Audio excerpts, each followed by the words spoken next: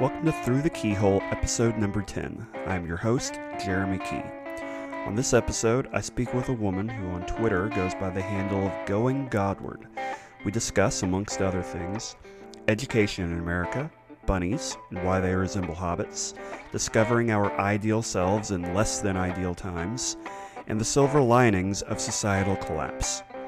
Perhaps it's because we're both Southerners, but this was very much a delight from start to finish, and we outlined, by my estimation, at least 4 additional shows that we're excited to eventually record.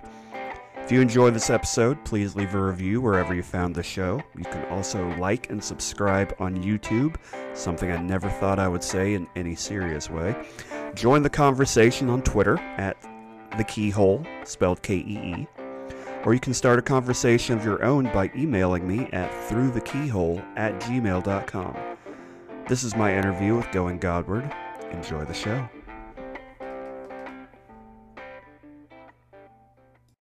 All right, so after a bit of a hiatus, Through the Keyhole is back. It is whatever month it is. I think it's March, and we're happy to be back. I have a guest today, this afternoon. We met on Twitter, and we've had some fun interactions. You might know her as Going Godward. I know her as Gigi. And so I'm going to call her that on the episode. Gigi, welcome to the show. Thank you, Jeremy. It's a pleasure to be here. I'm glad we were able to do this. We had some technical issues to get started, but yes, that seems I to live be... with technical issues. I always have a technical issue. I do too. Like I was telling you before the show, I talk to a dozen clients on Zoom every week and not an issue. And then, when I have a podcast guest, it's just like, what can go wrong? It's going to go wrong. So, the way I like to do these shows is I like to just talk to my guests for a while, get to know them, who they are, what their thing is about. And the best way to do that is probably just to ask you to tell us a little bit about yourself. So who are you? What's your thing? So I am a social worker professionally. That's what my professional role is. I work in a school setting. I work as a school counselor, social work support in a Title I school in the city I live. Mm-hmm. So I've been involved in all sorts of education, private tutoring, in the public school. I have done like substitute teaching kind of thing before I got more into the social work role. Yeah. But now I've been doing social work for either federally funded pre-K programs or in the public school setting. So that's kind of professionally what I do. Personally, I just read a lot. And I have 2 teenage boys, and I'm about to get some cats. Nice. And my interests are like, theology, philosophy, psychology, that kind of stuff. So I don't know if it's like this for social workers, but, I'm a therapist, I'm a counselor, whatever you want to call me. And there seems to be something of a kind of a professional rivalry, at least in Texas, there's a bit of a professional rivalry between social workers and therapists. Because it seems like social workers get a lot of jobs that therapists want, but therapists can't get a lot of jobs that social workers want. It's just kind of a weird thing. Okay. So why social work? What draws you to that? How did you land on that? So for me, and I know this sounds probably like, I don't know, I don't want to like spiritualize the response, but I mean, for me, when I got into social work, all I could think about was I had this theme of redemption in my mind. And I felt like social work offered an opportunity to be part of a redemptive process in people's lives. Yeah. Because social work really encompasses, the therapeutic side, the counseling side, but also like a resource connection side. And it's kind of this, you're developing a whole plan for someone's life. You're not just focusing on the counseling and the therapeutic side of healing, psychological, emotional, spiritual healing. You're also connecting them physically to things that will improve their life. So while I might be walking a family through both parents maybe have job loss, or one parent, if it's a single parent home, has job loss and they need income and they need housing, or they need transportation, and just the emotional toil that takes on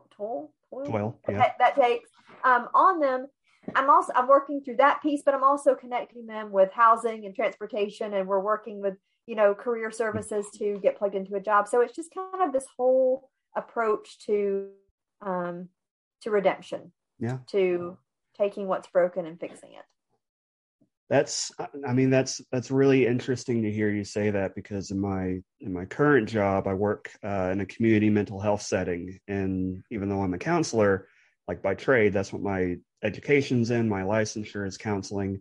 Mm-hmm. I'm technically a caseworker. Like that's what I was hired to do. And so the resource finding and connection and all that.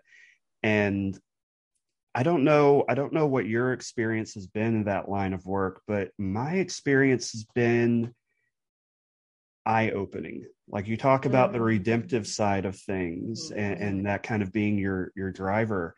Mm-hmm. I get that because, like I'm a middle-class white guy. I've come from just kind of that life that you would probably expect. Mm-hmm. Most of my clients are low income, African American, functionally homeless, if not completely homeless. Right.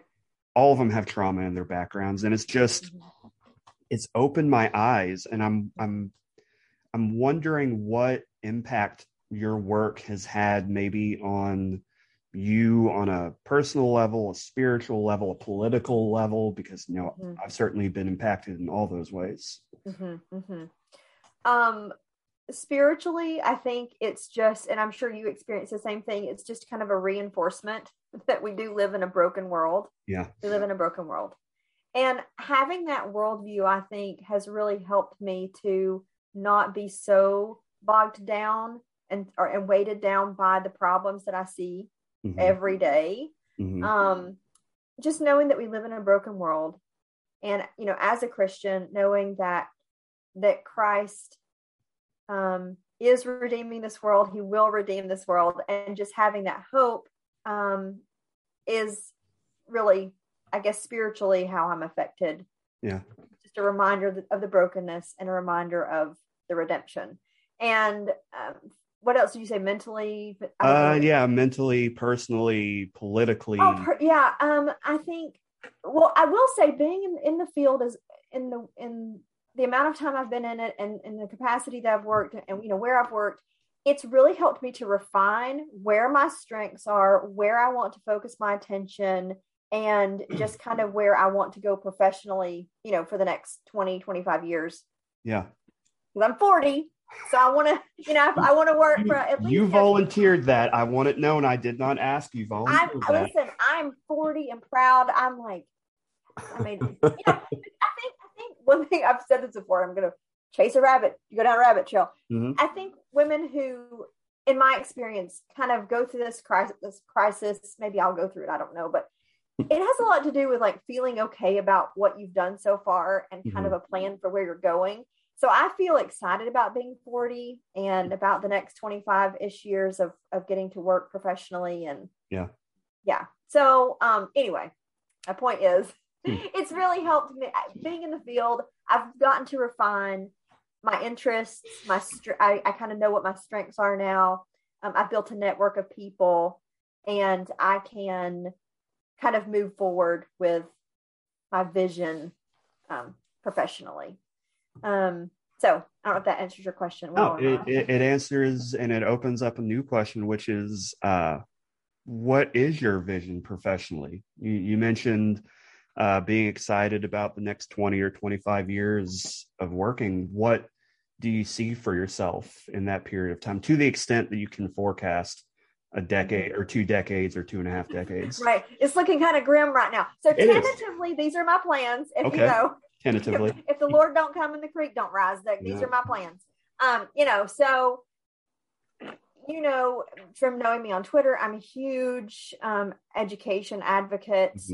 And I just see a massive need for choice for low income populations, especially in my city. I mean, I'm speaking from my city and also where I come from in Southern Appalachia. I don't live in Southern Appalachia anymore, but though I miss it. I see so many students who do not have their parents. They don't really know what their options are. They don't know that they have a choice. They don't have to be, they just don't know what their education options are. Right. And then if they do discover what they are, they can't afford them. So just looking at opportunities to provide a really high education choice for low income families, that is my number one goal.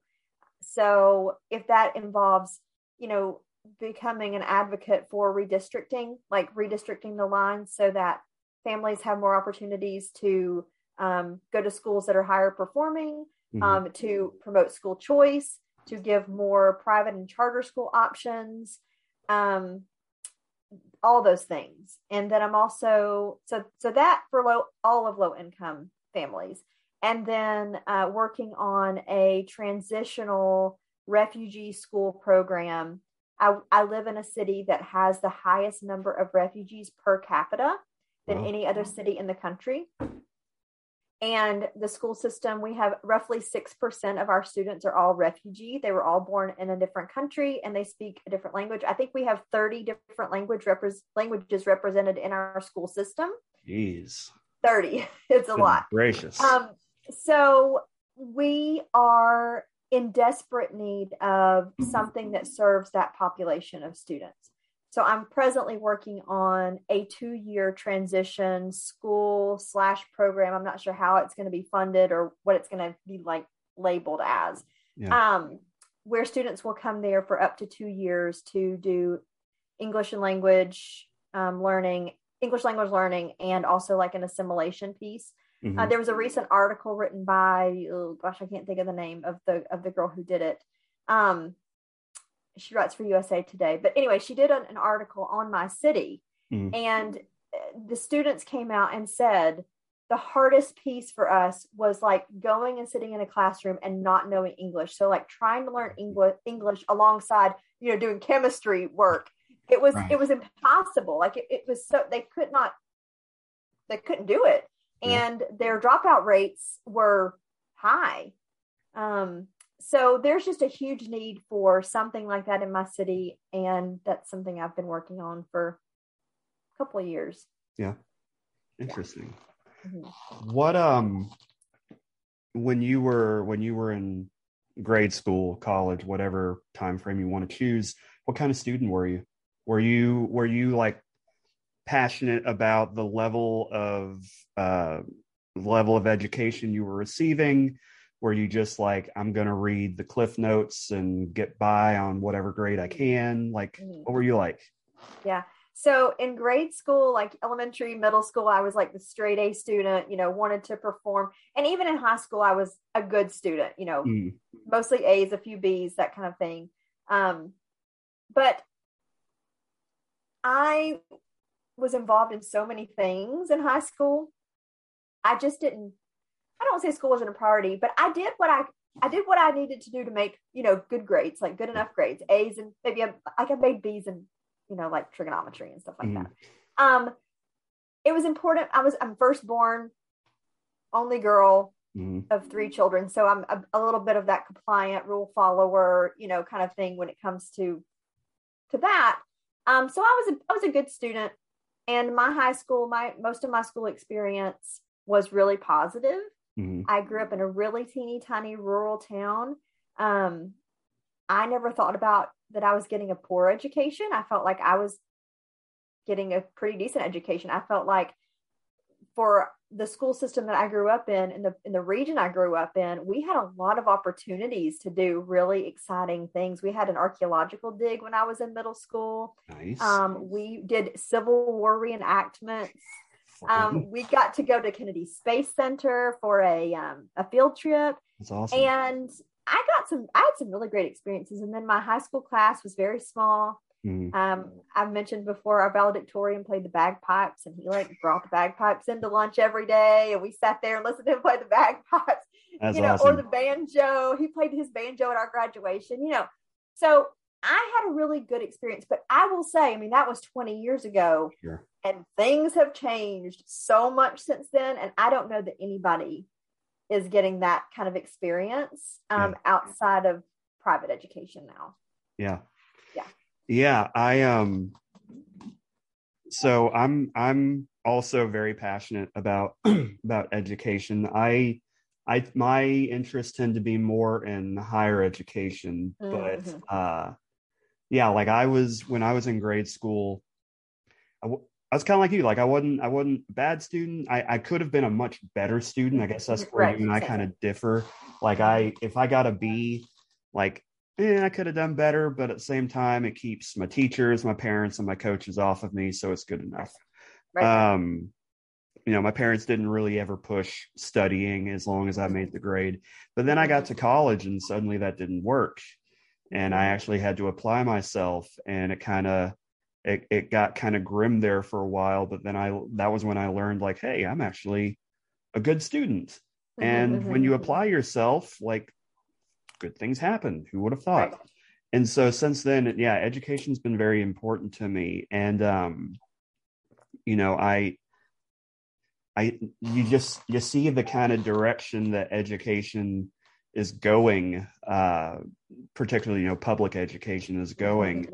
And it's just like, can you really even call this, like, yeah, I guess it's education in the sense that you're learning, but is it education in the sense that you're learning something valuable or helpful, Right. or that's Right. going to expand you as a human? Mm-hmm. What are your thoughts on what's going on just in general in the educational sphere in the US? So my boys started to school in 2009. So they've been, in school for the last decade. And I started seeing a decline around 2011. Mm-hmm. And to me, that was like when things really started I could see like a serious decline. And it seemed to be around that time that teachers were being required to do a lot more monitoring. So like where kids are at this level of reading, and they had to document all this stuff. And I remember going into teachers' classrooms, because then I was volunteering at the school. Mm-hmm. It was my kids went to this itty bitty rural school in Tennessee. Yeah. And like teeny tiny school. And I remember going in, and the teacher had like all these shelves of notebooks and portfolios and stuff. And you had to like monitor where this kid was in performance in this area and where they performed in that area. And you had to keep track of all that.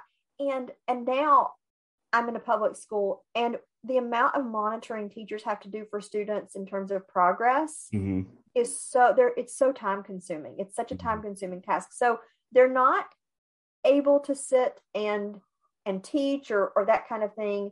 So much of their time is spent monitoring. It's like, yeah. And I feel like they don't have the instruction opportunities that they used to, because they're having to monitor. The other thing, and I was actually talking about this on Twitter the other day, behavior has gotten so out of control. I mean, so out of control that teachers either spend time monitoring or addressing behavioral needs. Right. And there's just not a lot of time left to instruct and teach. And like you said, whatever's being taught, is it something that's valuable? Yeah. And, I've talked about this on Twitter a lot, and I'm sure you feel the same way. We want to see education moored in virtue. We want to see that there's a deeper meaning or purpose behind what we're doing. What does it point us to? Where does it lead us? If we learn that 2 + 2 is 4, which I know that's debatable now, apparently. Evidently. If you learn 2 + 2 is 4, like, what does that tell us about reality? Yeah. So you're wanting it to point you to objective reality. You're wanting education to show you what's really going on in the universe.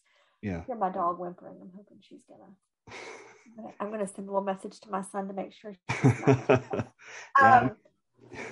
So I don't know hey, did you go to parochial school? Did you go to public school? What did you go to? Grade school for me was all public. K through 12 was all public. My my undergraduate and my graduate school were both at different Southern Baptist affiliated universities. Oh, Yeah. okay. Yeah. So I went to, Interesting. yeah. So I went to undergraduate. There's a small school in Belton, Texas, which is about an hour and a half north of Austin. It's called University Okay. Mary Hardin Baylor. Okay. It is actually, people don't know this. Like I tell people, I went to University of Mary Hardin Baylor, and they say, "Oh, I have a nephew who goes to Baylor." It's like, no, I didn't. No, not Baylor. Mary Hardin Baylor. Right. We actually gave birth to Baylor. Baylor came Okay. from Right. our Right. Right. school. I'm understanding. But yeah, so I went there, studied political science, double minored in history and economics. My mentor, I was really fortunate to start taking a few classes taught by an adjunct professor who became my mentor. And the reason he became my mentor was because he was a retired lieutenant colonel who spent his entire career in military intelligence. Mm-hmm. And so he had, not to push around my evangelical brothers and sisters, but he just had a very different worldview than what you came to expect at this, small Baptist college. Mm-hmm. And he was kind of the one who taught me like what it means to think critically and how to do that and how to really read. And Mm-hmm. one of our final exams, the final exam for one of his classes was he gave us, what was the name? He gave us all the publicly available intelligence for, there was a terrorist, something Zarqawi, I think was his name. He was Oh, that was during like 2001. Zarqawi, I think. I yeah. know who you're talking about. Yes. So he gave us all the publicly available intelligence, Mm-hmm. and he told us to basically come up with the conclusion on like where he was, what this guy was guilty of, how to find him, how to Interesting. That's like bring him to interesting. justice. Yeah. And that was for a class in political science. And so like that was always very interesting to me. Mm-hmm. But like it was such a stark contrast because in grade school, and I used to be embarrassed to admit this, but now it's just like, well, it is what it is. In grade school, I never mastered the concept of like nouns, verbs, adjectives, like just it never stuck with me. It wasn't until I got into college and really until I started writing and publishing that I really started learning the parts of grammar and what everything was. And it was, it's because like you said, like even back then, this would have been 2001 through 5, even back then, we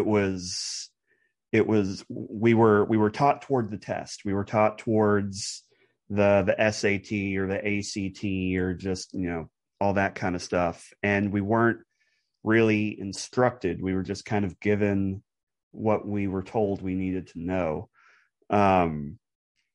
So yeah, so when I got to college and I realized, hey, I'm actually like not a terrible student, it completely changed my opinions on the value of education, because up to that point it had just been, bad experiences with algebra 2 or like reading The Great Gatsby and thinking that you're well versed in high literature.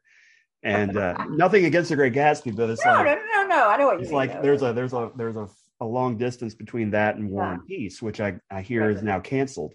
Is it? Oh, I don't know. I can't keep track of everything they're canceling. Yeah, I think I saw earlier this week that that some college somewhere removed Dostoevsky from their curriculum, and then I saw yesterday that Netflix had a show about Tolstoy that was in production, and they canceled that, and it's just like, as we speak, I literally have this sitting. yeah, like the Brothers Karamazov is on my bookshelf as one of the next books I'm going to read, and it's just like, what are we doing? And these are educational institutions that are canceling, arguably the greatest writer in the past 500 years. And so, yeah,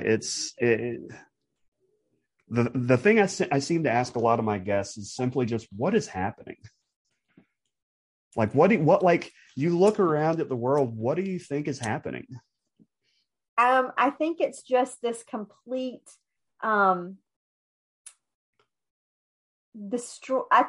I don't know. This is such a hard question. It is. Like, there's like so many things I think are going wrong. I think if I had to really say one thing, it's that the meta narrative of the West has been completely dismantled or is close to being dismantled. And that meta narrative has been Christianity. That's kind of been the overarching principled ideal of the West. And that has been, I think it's beginning to disintegrate. Yeah. So what will that be replaced with? And it seems as though it's being replaced with something that's not rooted in objective reality. It's something that is, whatever someone's perceived reality is. Yeah. So I guess that's what I would say is just the dismantling of the meta narrative that has been part of the West for the last few hundred years. Has been part of the West pretty much since the West was born, ever. Yeah. Like what is the I'm thinking. Like what is the context of the West without Christianity? Without Christianity, right? Yeah. Like I don't like to put it that way because a lot of people hear that sort of thing and you're like, oh, so you just want a theocracy. It's like, no. I'm just talking about the general, like, how do you feel about Rod Dreher? I read Live Not by Lies, and I really liked his foreword of Carl Truman's book, The Rise and Triumph of the Modern Self. Need to read that. Yeah. Oh, it's excellent. I also haven't seen it here. I'm okay. Listen, I'm working on a project right now to get I am embarrassed to say how many books I have. I have a problem. It's a problem. And so I just have kind of stacks everywhere, and I actually have Truman's book right here. So from those points, I really like his writing. I follow him on Twitter. I read a lot of his stuff. So I think he's definitely prescient. Is that the word? Maybe. I think that is an apt way of describing Dreher. And the reason I ask is because the book he wrote before Live Not Hey, there's my dog. Was it the Benedict option? Benedict option. And the whole thing about Saint Benedict is that, as Dreher puts it, when Rome was collapsing and burning and taking all of what was then world civilization with it, Benedict and his monk friends, they were the ones who did the yeoman's work of preserving what they could, so that when things leveled out a bit, something could come up from the ashes. And and there doesn't seem like we need more of that. Like I don't that's know. It's a really good thought. It is. And I think that's why I like Dreher, because he seems like that seems to be his thing. He's a big Alexander Solzhenitsyn fan. And in 76, I think, 75 or 76, Solzhenitsyn and some of his fellow dissidents, they wrote a book called From Under the Rubble. And it was all about how Russia could emerge once the Soviet Union collapsed. And so they provide all these different ideas. And so there's Go ahead. I'm sorry. No, go. I was just going to say there seems to be this pattern of people who are of sound enough mind to recognize when things are going south and start preparing for a long winter, so that when everything begins to thaw, we're not left saying like, okay, so, how do we start a fire? We've already got the matches and the wood set aside. So what were you going to say? Well, kind of the same thing. I do feel like there are people who are kind of doing that right now, who are saying, what can we preserve? What needs to be preserved spiritually, intellectually, so that when it does kind of collapse, I hate using that word, and I'm not a doomer. I'm like and I'm not like an eternal I am an eternal optimist in that I do believe creation will be fully redeemed. Sure. But in this present moment, I'm just kind of preparing for, I don't know. Yeah. who knows? I'm not sure. I tweeted about that this morning. I feel like there are kind of two Americas right now. There's one, and both of them are anticipating collapse. One because they think that they deserve it because we're a racist country and we're terrible. And the other because we are so horrible, we deserve collapse. Right. But not because we're racist, but because we've abandoned Christian principles. We've, abandoned virtue. Yeah. Essentially. And everybody's anticipating collapse. I don't know where I was going to go, but just that I do kind of see that people are trying to preserve something. I'm sure you see it on Twitter. Like I can kind of I could probably name like 5 people right now. I'm like, okay, I want to connect with them when everything falls. Like, I want to be connected to those people. Yeah. No, like that was a big reason why I wanted to get, the podcast started. Was I see it as my own little tiny contribution to preserving or to conserving. I'm a conservative, not in the sense that people typically hear that phrase and think of it, but in a more like traditional Burkean, Russell Kirk sort of thing. And the whole idea there is that conservatives start with the idea that there is something worth conserving. Right. And so, that's kind of my driver. And because there are things worth conserving, right? Like Sam Gamgee says, there is some good in this world and it's worth fighting for. Yes. Right. But it can be very easy to forget that when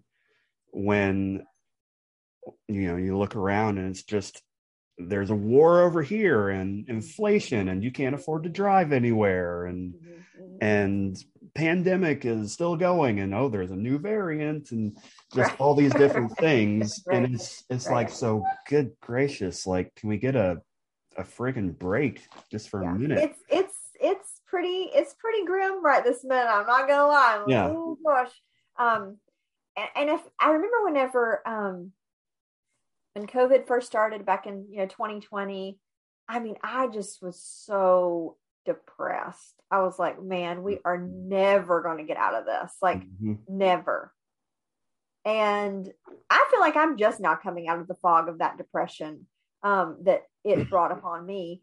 Just because I think anybody who had any sense of reality could see where this is going to take us. Like, we're never going to be the same after this, because so much, overreach and the fear that people experienced during that time. I mean, I just felt like we were never going to come out of it. And I still feel that we will always be affected by that time period. Yeah. Yeah. And, that's the sort of thing that, like, it's a perfectly reasonable feeling. And I share that feeling. But then you put something like that on Twitter and it's like, oh, you're just a conspiracy theorist. It's like, no, but even if I were, like, how many of those conspiracy theories have since been proven to be 100% accurate? And it's just, the COVID depression is something I definitely experienced, because, like, it hit so completely out of left field. And it wasn't just like, everyone being doubly careful that they, cover their mouth when they cough. Right. Like, you're going to stay home for the next 6 months. Right. Yeah. It was really hard. That's what I was saying. like my life was just going along. I had this routine. Everything was seemingly okay. Yeah. And then suddenly all of that was stopped, like abruptly. Yeah. And everything was from home. For me, I worked from home for a year and a half. Mm-hmm. And it was terrible for me. I wanted to go back and say something. And I was actually reflecting on this whenever I was thinking about this podcast we were going to record. Going back to people preserving, intellectually, spiritually. Yeah. I know you listen to Andrew Snyder, or you follow. Oh gosh. Yeah, I do. Huge fan. And he talks a lot about, he's using Kierkegaard, and he's talking about the ideal self a lot. And I was thinking, okay, so focusing on the ideal self, what does that look like? But also then how does that look? What does the ideal society look like? Like, what is the ideal, what is the ideal vocation for someone? What is the ideal family? What, like, beyond the ideal self, what is the ideal society? What can that look like? And this is something that I've been writing about, just kind of, I've made several notes about how I want to talk about this. And maybe I'll make it into an article and pitch it somewhere. I don't know. And you're going to be the first person to hear me talk about this, like, publicly. Awesome. Well, I talked to Dean about this privately, but I don't know how familiar you are with Bowenian theory, Bowen family systems, Murray Bowen. I remember it from grad school, but we didn't focus too much on it. So Okay, tell me like I know nothing. Okay, so Bowen has his concept was that everything is functioning in a system. And a system will, like, and so a family is a system, and they will orbit in a way, if you will, around the person who is highest in anxiety. And to the degree of that anxiety, a family will be fused, or they will be differentiated. So a very fused family is a family that is so sucked in to the vortex of anxiety, and nobody really is autonomous. They're all just orbiting this anxiousness that's in the family. And then a differentiated family is one where every person knows, they're autonomous. They have their own thoughts and feelings. They're still part of the system. They're all still functioning together as a system, but they are autonomous. They are individuals. They have their own wants and needs and preferences and that kind of thing. And they're not serving the anxiety of the family. So he has a differentiation scale that goes 0 to 100. And I think it's in increments of like 10 or 15 or something like that, from 0 to 8. I think there are 8 levels, I think, something like that. So the lowest differentiated person is one who is completely irrational. They cannot separate thought from feeling. They're not autonomous. They are a slave, essentially, to anxiety, to the anxiety of the system. All of their decision making is based on emotion. All of their responses are based on emotion. Completely not in touch with reality. Obviously, the highest person, you could say that Jesus, if you're a Christian, you could say that Jesus was the most differentiated person to have ever lived on the face of the earth. So a highly differentiated person is going to be someone who can understand, and relate and see what's going on, but also remain autonomous and not get sucked into the anxiety of the situation. So they're a very differentiated person, not a fused person. And so when I think about what the ideal self is, which is what Kierkegaard says, and like Thomas Merton, who says the true self, and Bowen, who is the differentiated self, they're all talking about what is the ideal, what is true, what is the true self, what are we trying to model, what are we trying to attain? And I do think that when that goes out into society, when you have a society that's made up of individuals who are low on the differentiation scale, who are living a very false life, living out of their false self, their pseudo self, you end up with a culture, with a society that is very fused, low differentiation. And I think that's what we're living in now. That's really interesting. These are just very loose thoughts that I'm having, that I've written some notes about, that I'm trying to put it all together. So like, how do we move from the ideal self, from the true self, from the differentiated self, into a society that reflects the ideal? So if every person in society is living out of the true self, out of the ideal self, and they're highly differentiated, then that's going to make for a differentiated society.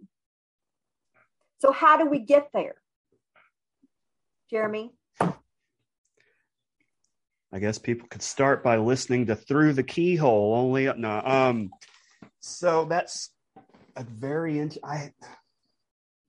I should have paid closer attention when we talked about Bowen in grad school, because that's a really interesting theory, and I need to think about that. That's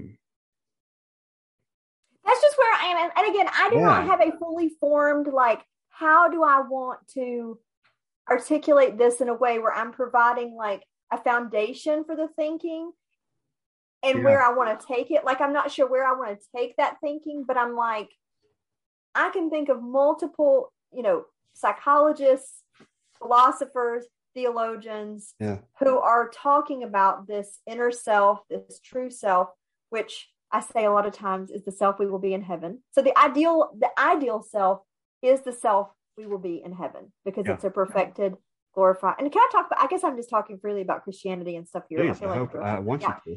Right. So the ideal self is the self we will become. Well, we will be in heaven. Mm-hmm. And we're working toward that. Of course, we're not going to perfect that here on this side of eternity. Sure. But how can we work toward that as close as much as possible? And I just think if society, if most of individuals in society were thinking that way, and we're trying to realize that, the self-actualization, that it would lead to a much more peaceful, harmonious, flourishing society. So two things started swirling around in my mind as you were explaining that. One of them goes back to Solzhenitsyn. So the book I referenced, From Under the Rubble, he has an essay in it titled On Repentance and Self-Limitation. And his whole idea in that essay was that in order for a country to heal from its self-inflicted wounds, and in order, I guess, for the world as a whole to kind of move on from whatever wounds that country has inflicted abroad, the country has to repent. And he spends all this time making the point that if an individual can repent, and if repentance really is that first integral step in making right the thing that an individual has done wrong, couldn't, and will that be the step that a country takes as it begins to turn its back on what it was to become what it could be? And he makes a case for the importance of self-limitation. And again, he takes the idea that it's a good thing for a person to impose limits on themselves.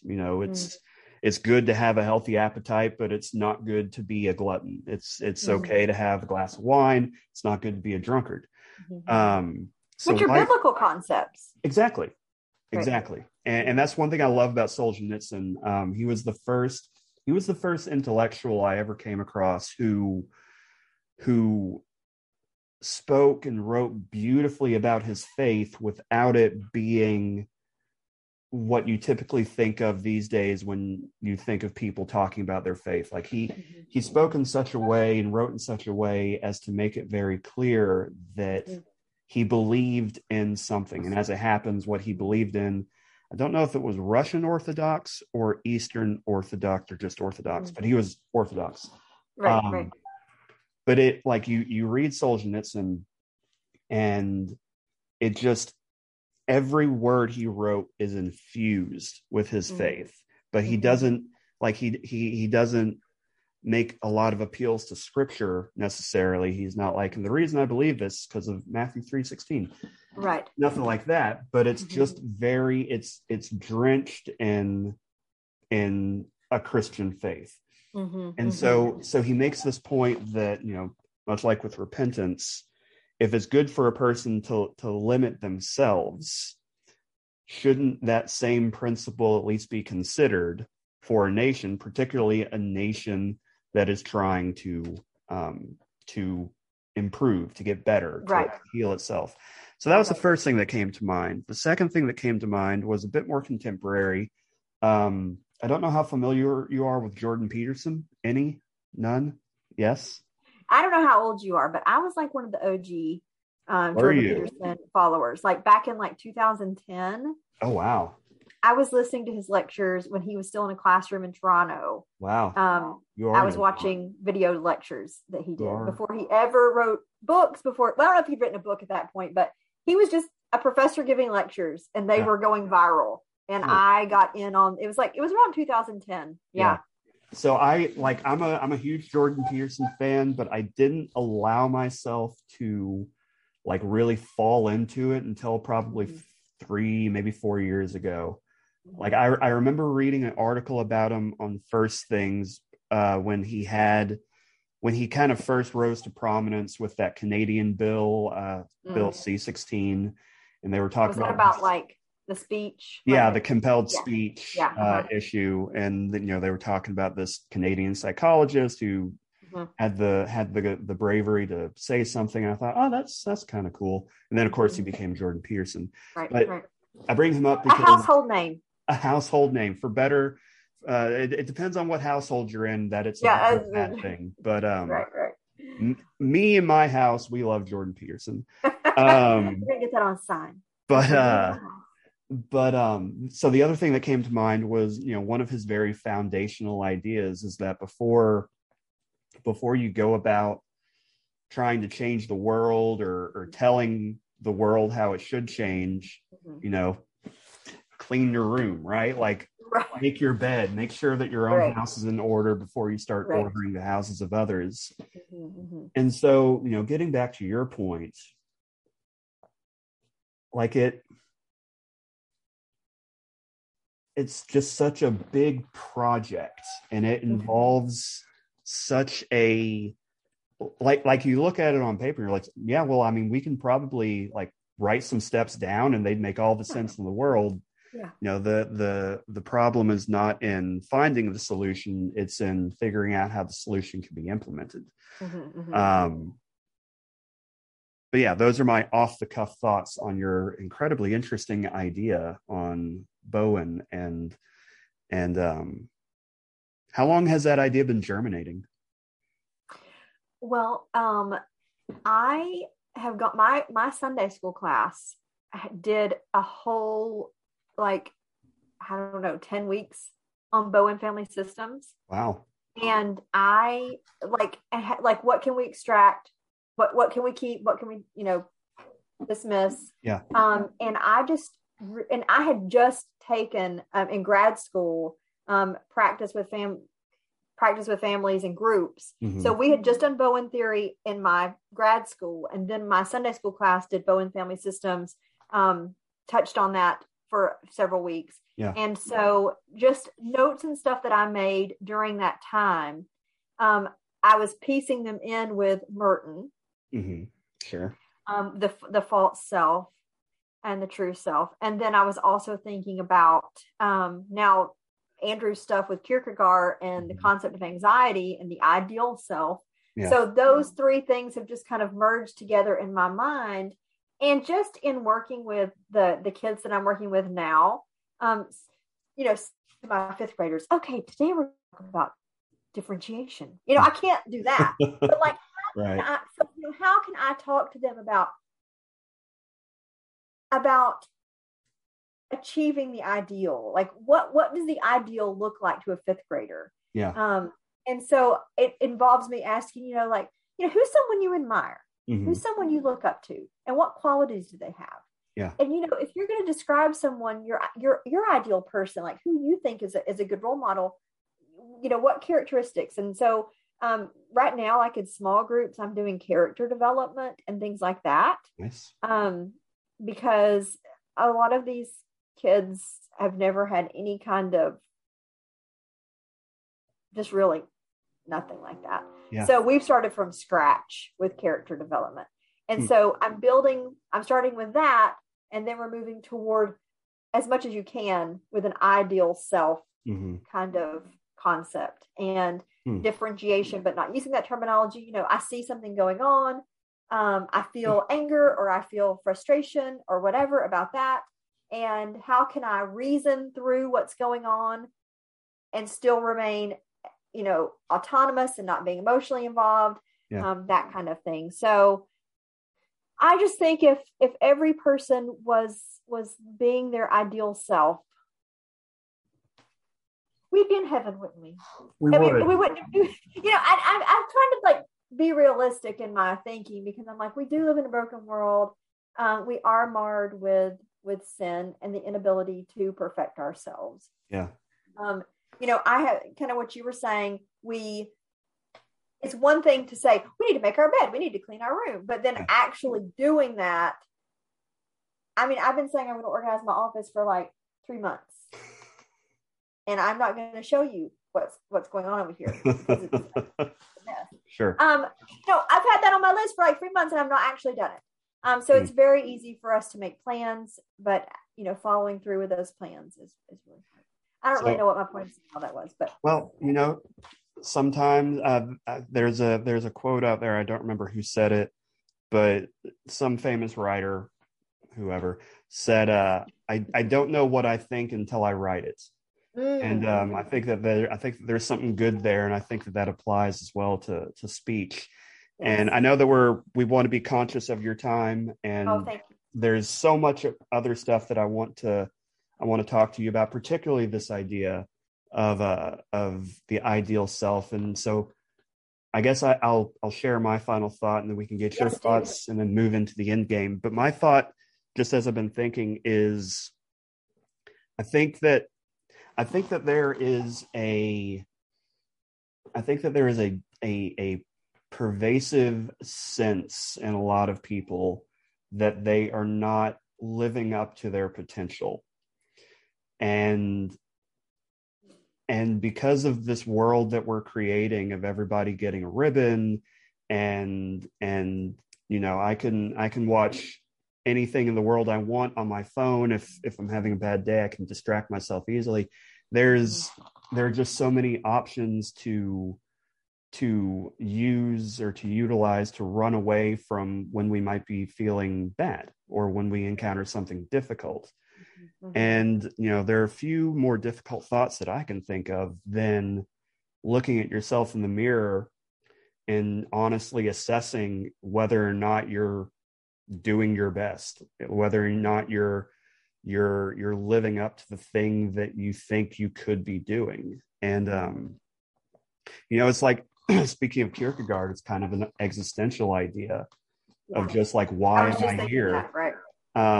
Why am I here? What am I doing? Is my life going to amount to anything? And is it too late for it to? And all these different questions. What are your thoughts? Well, it's kind of, I think it really boils down to, what is your worldview? And, you know, we could talk about the ideal self all day long, but like, you and I might have an idea or concept of what the ideal self is, but you know, somebody off the street may be like, well, my worldview is not the same as yours, so my ideal self is not going to be. I was talking to a girl who's in my cohort, and she's going through a lot, and I asked her, you know, like, what is your ideal self? Like, who do you want to be? She's like, I don't know, somebody who like creates stuff, like does art. Yeah. But that's not really like, I mean, that's a quality of the self. Like, that's something you can do, but that's not the core of who you are. That's not a principle. Yeah. So I think the ideal self is when you're able to examine your principles. So, but then like, what is going to drive your principles? Like, if, and for me, like who ties principles and the ideal self, you know, to a religious standard, to something that's external, that's outside of me. That's probably easier, but for someone who is not, they don't have a moral objective or an external source of truth, if they're looking to themselves for Mm-hmm. the answers to their questions. I'm always like, if the question comes from within, the answer can't also come from within. I'm always like, if the problem is here, the solution can also be here. I just, I struggle with that. Mm-hmm. So, what was your original question? I think my original question was just, what are your thoughts on my idea that a lot of people don't pursue their ideal self? Yes, right. Basically because they see that they're not there, and the concept of that journey is overwhelming. It is overwhelming, yes. So for me, I think that if anyone wants to begin that journey, I'm sorry, is your dog, does he need some love? No, I just cleared my throat. He's okay. I thought your dog was so I think, just my off the top of my head, mm-hmm. if someone's trying to realize, to self-actualize the ideal self, they really need to develop a worldview. Like, what are my principles? Why are these my principles? Where do they come from? Yeah. And how are these principles going to play out? How can I align myself with these principles? What decisions do I need to make about my life? Mm-hmm. But again, that the ideal self supposed a worldview. Mm-hmm. How are you viewing yourself? What do you understand? What's your anthropology? What is your understanding of man? Your theology? What is your understanding of God? And once you can get those two, I think even Andrew said something like that. Maybe I can't remember, but it's been something I've thought about for a long time. You have to have the right view of man, and you have to have the right view of God before you can self-actualize, before you can even develop a worldview. Yeah. So don't bother even with the ideal self if your worldview hasn't even been formed, in my opinion. So start there. I want to have you back on the show another time so that we can dig more into this, because I think that this is a really interesting and prescient, to use a word we've already touched on, a very interesting and prescient idea. And there's obviously a lot to it. But I want to move into the end game, and I try to end things on a bit more light note than we spend our time in the show, because I know that I'm a very dark personality at times, and I don't mind talking about those things, but it's not for everybody. So I don't mind the darkness. It doesn't bother me at all, because I think people assume that I'm a certain way, and I am energetic, and I like bunnies and but I do really understand the dark, and I can be dark, and the people who are closest to me know that I can be. Yeah. So it doesn't bother me. Well, then we'll definitely have you back on, and we'll just run into the dark. We can talk about all the depressing things. I don't even care. Well, then that'll be round 2. Okay, great. Let's do it. I wanted to, though, because you seem to have a well-known love of bunnies. Oh, yes. And I know about this, but I don't understand it. And I don't mean that like, what is wrong with you, but I'm just curious why. Okay. So we talked about this a little before the show started. Mm-hmm. I've always been so interested in bunnies. And I really think it's because, so it used to, I'll start with this. It used to be that if you were afraid, you had a fight or flight response. Like if you were in danger, you had a fight or flight response. Mm-hmm. And then later years, it said that you had a fight, flight, or freeze. Like sometimes you're just frozen. Right. And I would say that rabbits have that freeze response. Like they will hunker down. They'll just be still. They'll put their ears down, and they'll just hopefully, you're not going to see me. I'm going to get as low to the ground and not move. Yeah. And that's my response to danger, is just to freeze. I become really paralyzed when I'm afraid or in a dangerous situation. I become immobile. I can't move. I can't respond. I can't do anything. Yeah. So in that sense, I relate to the spirit of a rabbit. Interesting. But also, I just think they're so cute. Just aesthetically, they're just cute. They are. And also, we talked about this. I read Watership Down some years ago. And when I was little, I loved Beatrix Potter, Tom Kitten, and Peter Rabbit, and all that stuff. I loved Beatrix Potter.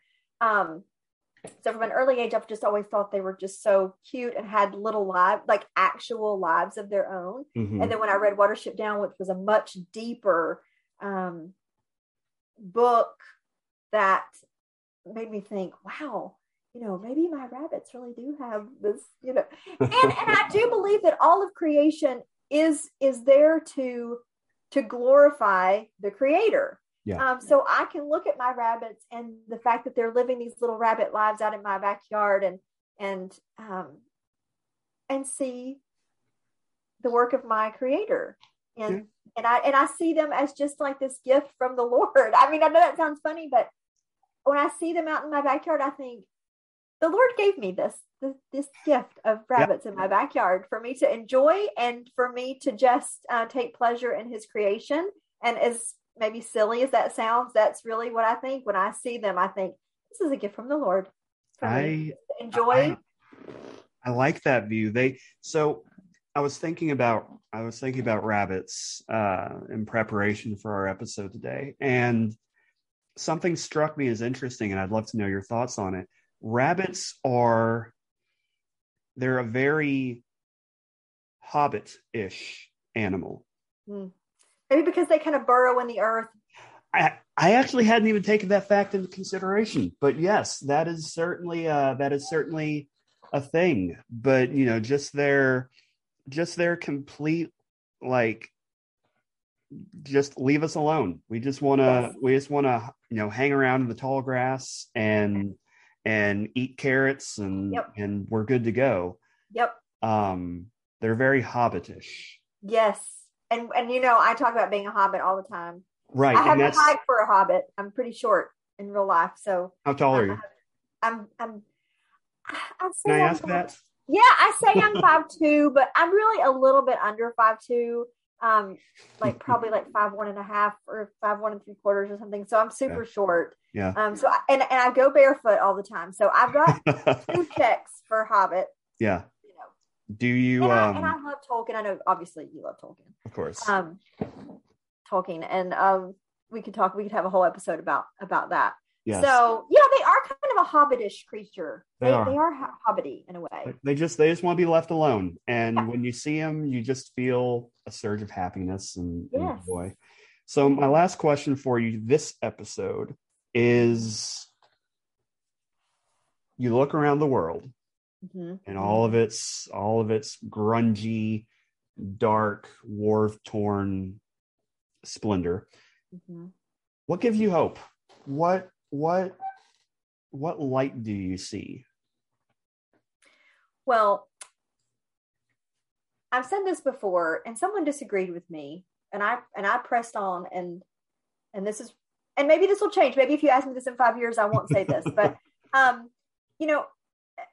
in Oedipus Rex, the oracle says the truth is its own protector. Mm-hmm. And I really believe that. Someone said, no, you have to protect the truth. And I said, and I don't believe that. I believe the truth, even if you put it in a corner, even if you try to bury it, the truth exists. It's there regardless of whether light is being shown on it or whether it's, part of the narrative. And so even when truth seems to be snuffed out, disregarded, whenever the truth is said to be a lie, I do think truth does prevail. I think it does protect itself in the end. And I guess that's what I kind of cling to. And, I've kind of talked about redemption, and obviously people know my, religious leanings. I do believe that that creation has been redeemed, is being redeemed, and will be redeemed. Yeah. And I don't think that we're living in is the end. I think the truth is its own protector. I think it will out. And even if it's not I said this to someone, like, even if it's not in my lifetime, mm-hmm. I have faith that it all will be made right. So I don't know if that's what you're looking for, but that's what I always say. I think that that's an excellent note to end on for this episode. Like I said, I definitely want to have you on again to talk about all the things that we didn't get to, as well as some of the things that we've already touched on. But We'll talk about the dark things. We'll talk about the dark things. But thank you for coming on my show. Thank you, Jeremy. This was a pleasure. This was great. Thank you so much. This was a lot of fun. The pleasure was all mine. I look forward to having you back on. Yeah, we'll do it again. I guess I'll see you on Twitter. Okay. Adios. Thank you, Jeremy. Yep. All right.